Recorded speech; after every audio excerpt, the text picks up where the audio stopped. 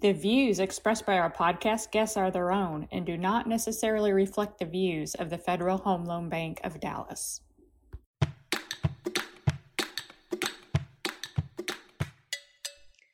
Welcome to this edition of FHLB Dallas Bankcast, a podcast of interest to people working in the financial services sector and related industries. Today, we are discussing the path to the digital mortgage. We've seen a revolution underway in the mortgage sector over the past decade as the industry very slowly moved toward a fully digital mortgage. That movement has sped up considerably in just the past couple of years. In July, the Federal Home Loan Bank of Dallas, or FHLB Dallas for short, began accepting e-notes as collateral on certain residential mortgages and has plans to accept them on additional property types in the future. Rachel Sokolowski, president of Magnolia Technologies of Boston, joins us to talk about just that. Magnolia has expertise in all aspects of e-mortgages from origination to closing.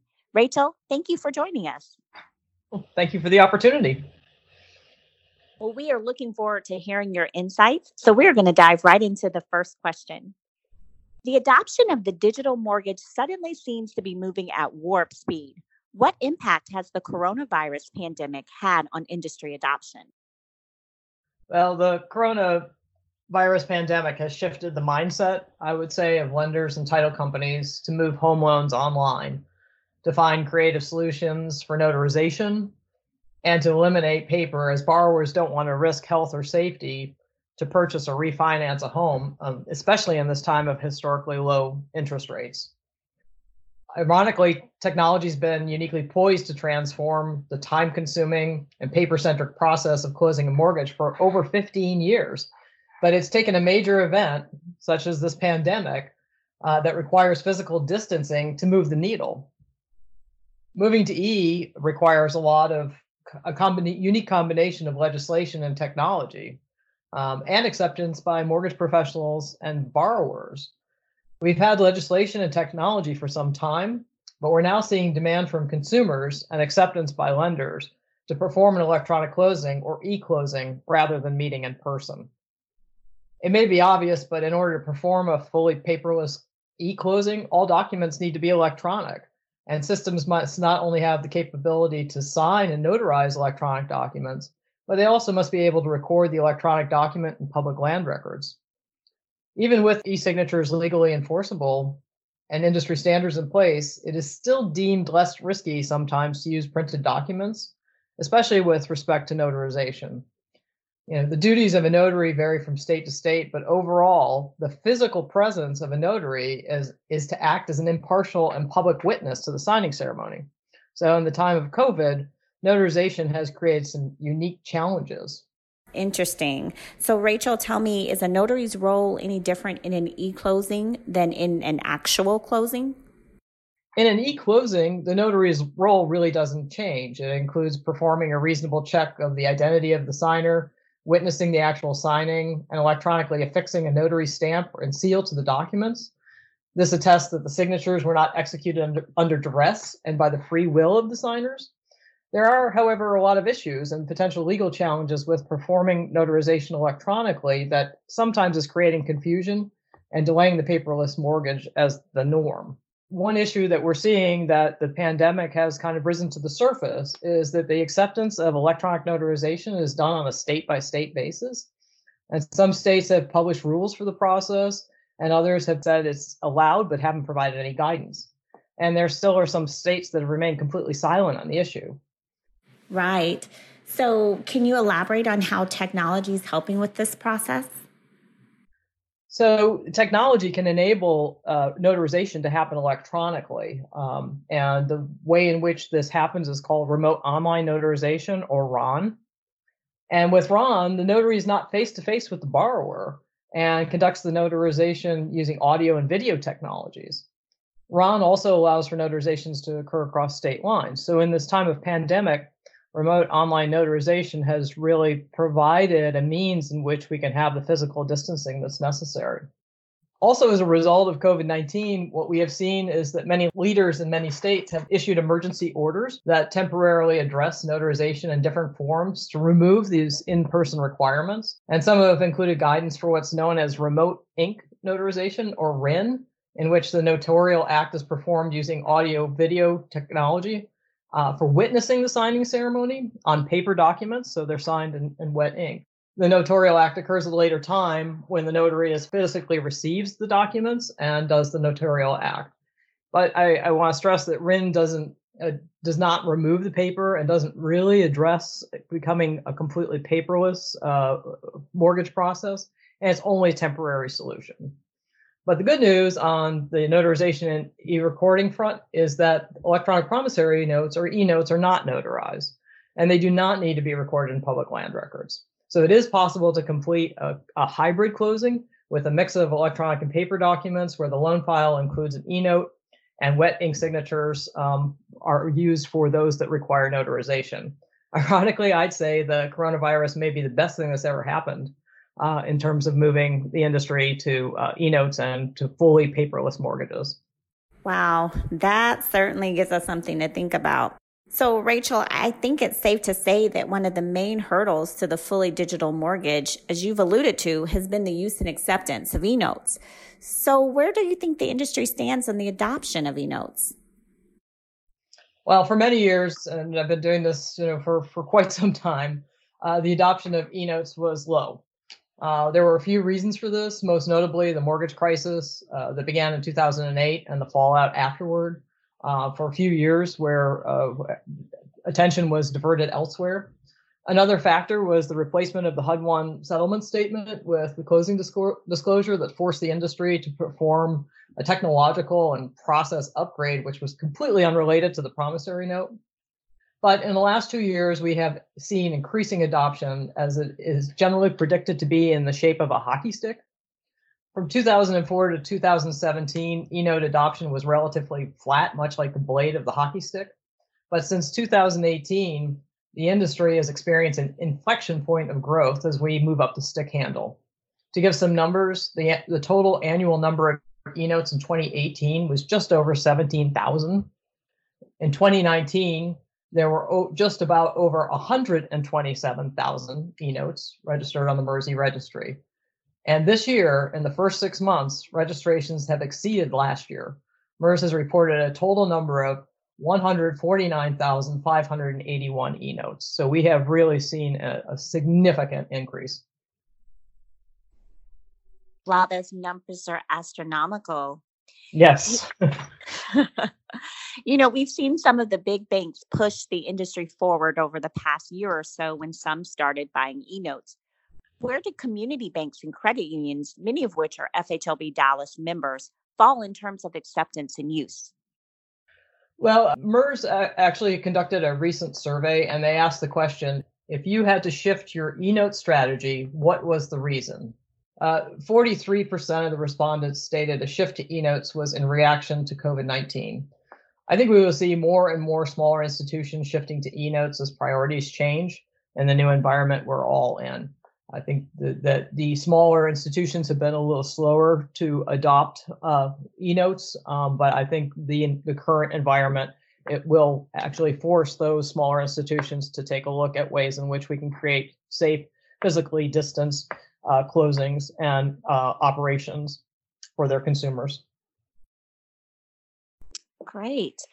So as you know, MERS partnered with the FHL Bank system to facilitate its use of the MERS e-registry by Federal Home Loan Bank member financial institutions wishing to pledge acceptance of e-notes as collateral. Now that the Federal Home Loan Bank system is accepting e-notes, how might that impact industry adoption? Well, the system-wide project of the 11 federal home loan banks began 3 years ago. We formed some multidisciplinary working groups, and one of which was to do some outreach with members and to understand how not allowing e-notes to be pledged impacted processes. The results of the outreach, I would say, were loud and clear. Members could not move to e-notes until the federal home loan banks did. And in some discussions we had during the outreach, members stated that they needed to know at closing what the final destination of the loan was. If they were considering selling the loan on the secondary market, they could create an e-note. But if they wanted to pledge that loan from the time that it was originated to the time of sale, it had to be on paper. So this created a bifurcated process for a lot of the members where at closing, they had to know the final destination of that loan.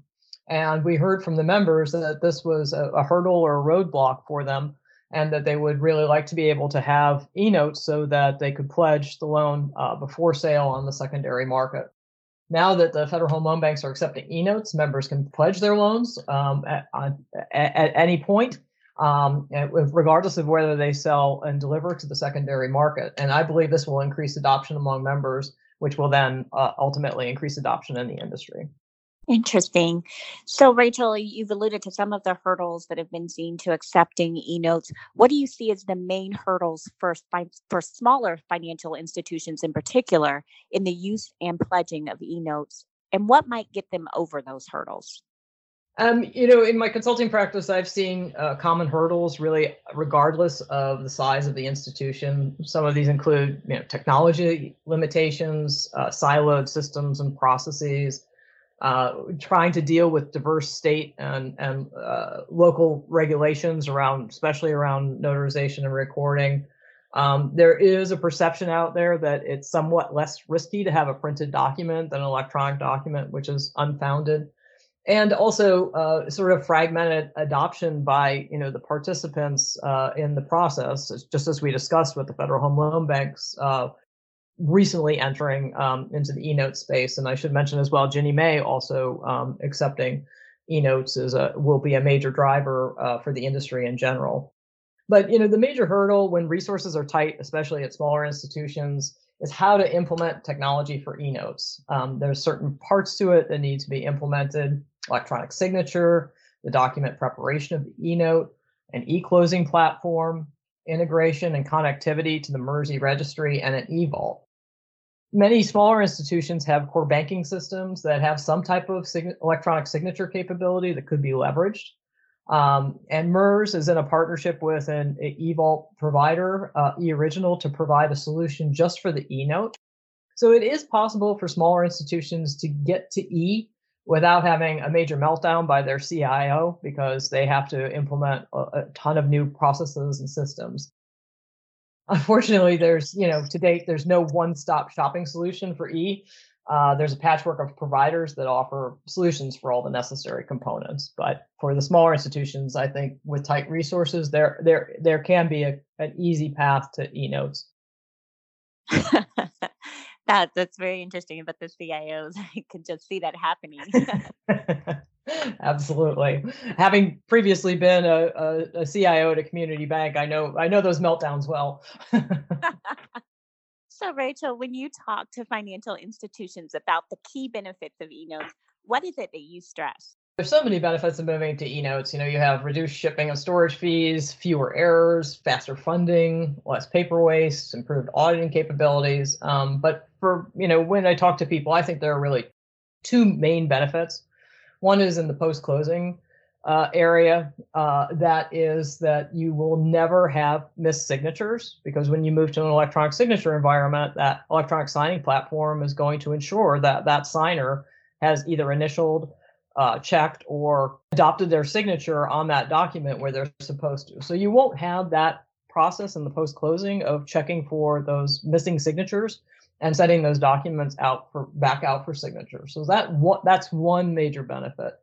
But I think ultimately the biggest benefit is that you will never be able to lose an e-note. The e-note is stored securely. It provides evidence of tampering, and the location and ownership is registered with the independent third-party MERS. So registration with MERS is the equivalent of double and sometimes triple entry accounting, since MERS, the controller, who would be the holder in due course in the paper world, and the location of where the e-note is kept, all keep the information about the e-note.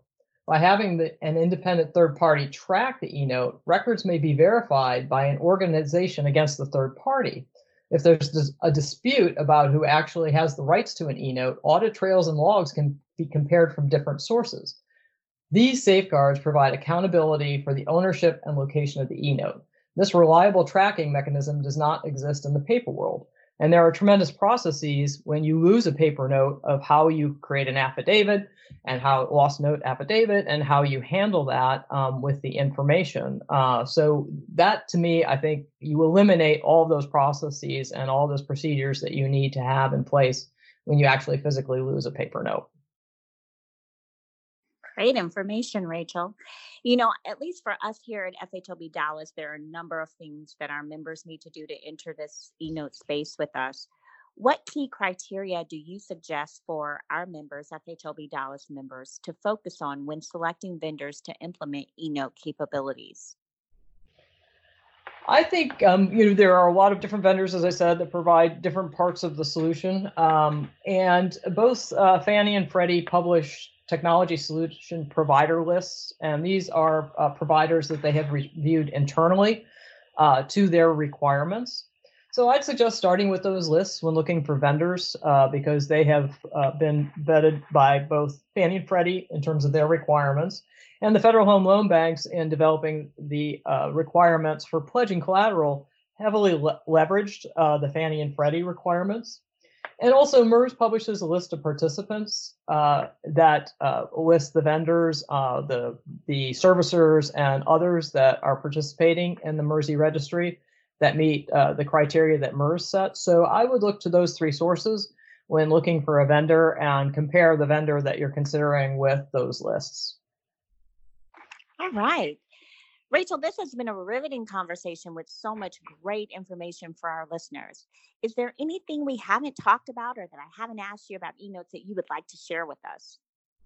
Yeah, we've touched on the main point about closing a loan electronically. I think most importantly that it is the only way to provide the physical distancing that the protocols for COVID-19 require these days. And once borrowers experience a fully digital closing, why would they ever want to go back to having to take time off from work, go to a physical office, sign a stack of paper, take that stack of paperwork home, and then be done with their closing? Why would they ever want to do that if they could perform that closing from their living room? As we all know, we're getting more and more used to doing more things from home these days, and I don't think that we will go backward. I don't think that consumers and borrowers, and I don't think that lenders, once they see the efficiencies in the process that they will gain, will ever want to go back to paper. So that's where I think the future will hold us. That this pandemic has actually been a benefit in terms of how we conduct our mortgage closing process and what that means as for the entire life of the loan. Wow. Well, it sounds like this could be our new normal. I hope so. Well, Rachel, we appreciate your time today. How can our listeners get more information about your work? Well, my website is www.magnoliatech.com. And I have authored an article for Scotsman Guide Residential that will be in the September edition. It's entitled Paperless Odyssey, The Journey to a Fully Digital Mortgage is Nearing an End. And that touches on many of the items we've discussed today. So you could look out for that article to get sort of a review of what we discussed here today. Well, we will certainly be on the lookout for that. This concludes this edition of FHLB Dallas Bankcast. Thank you all for joining us.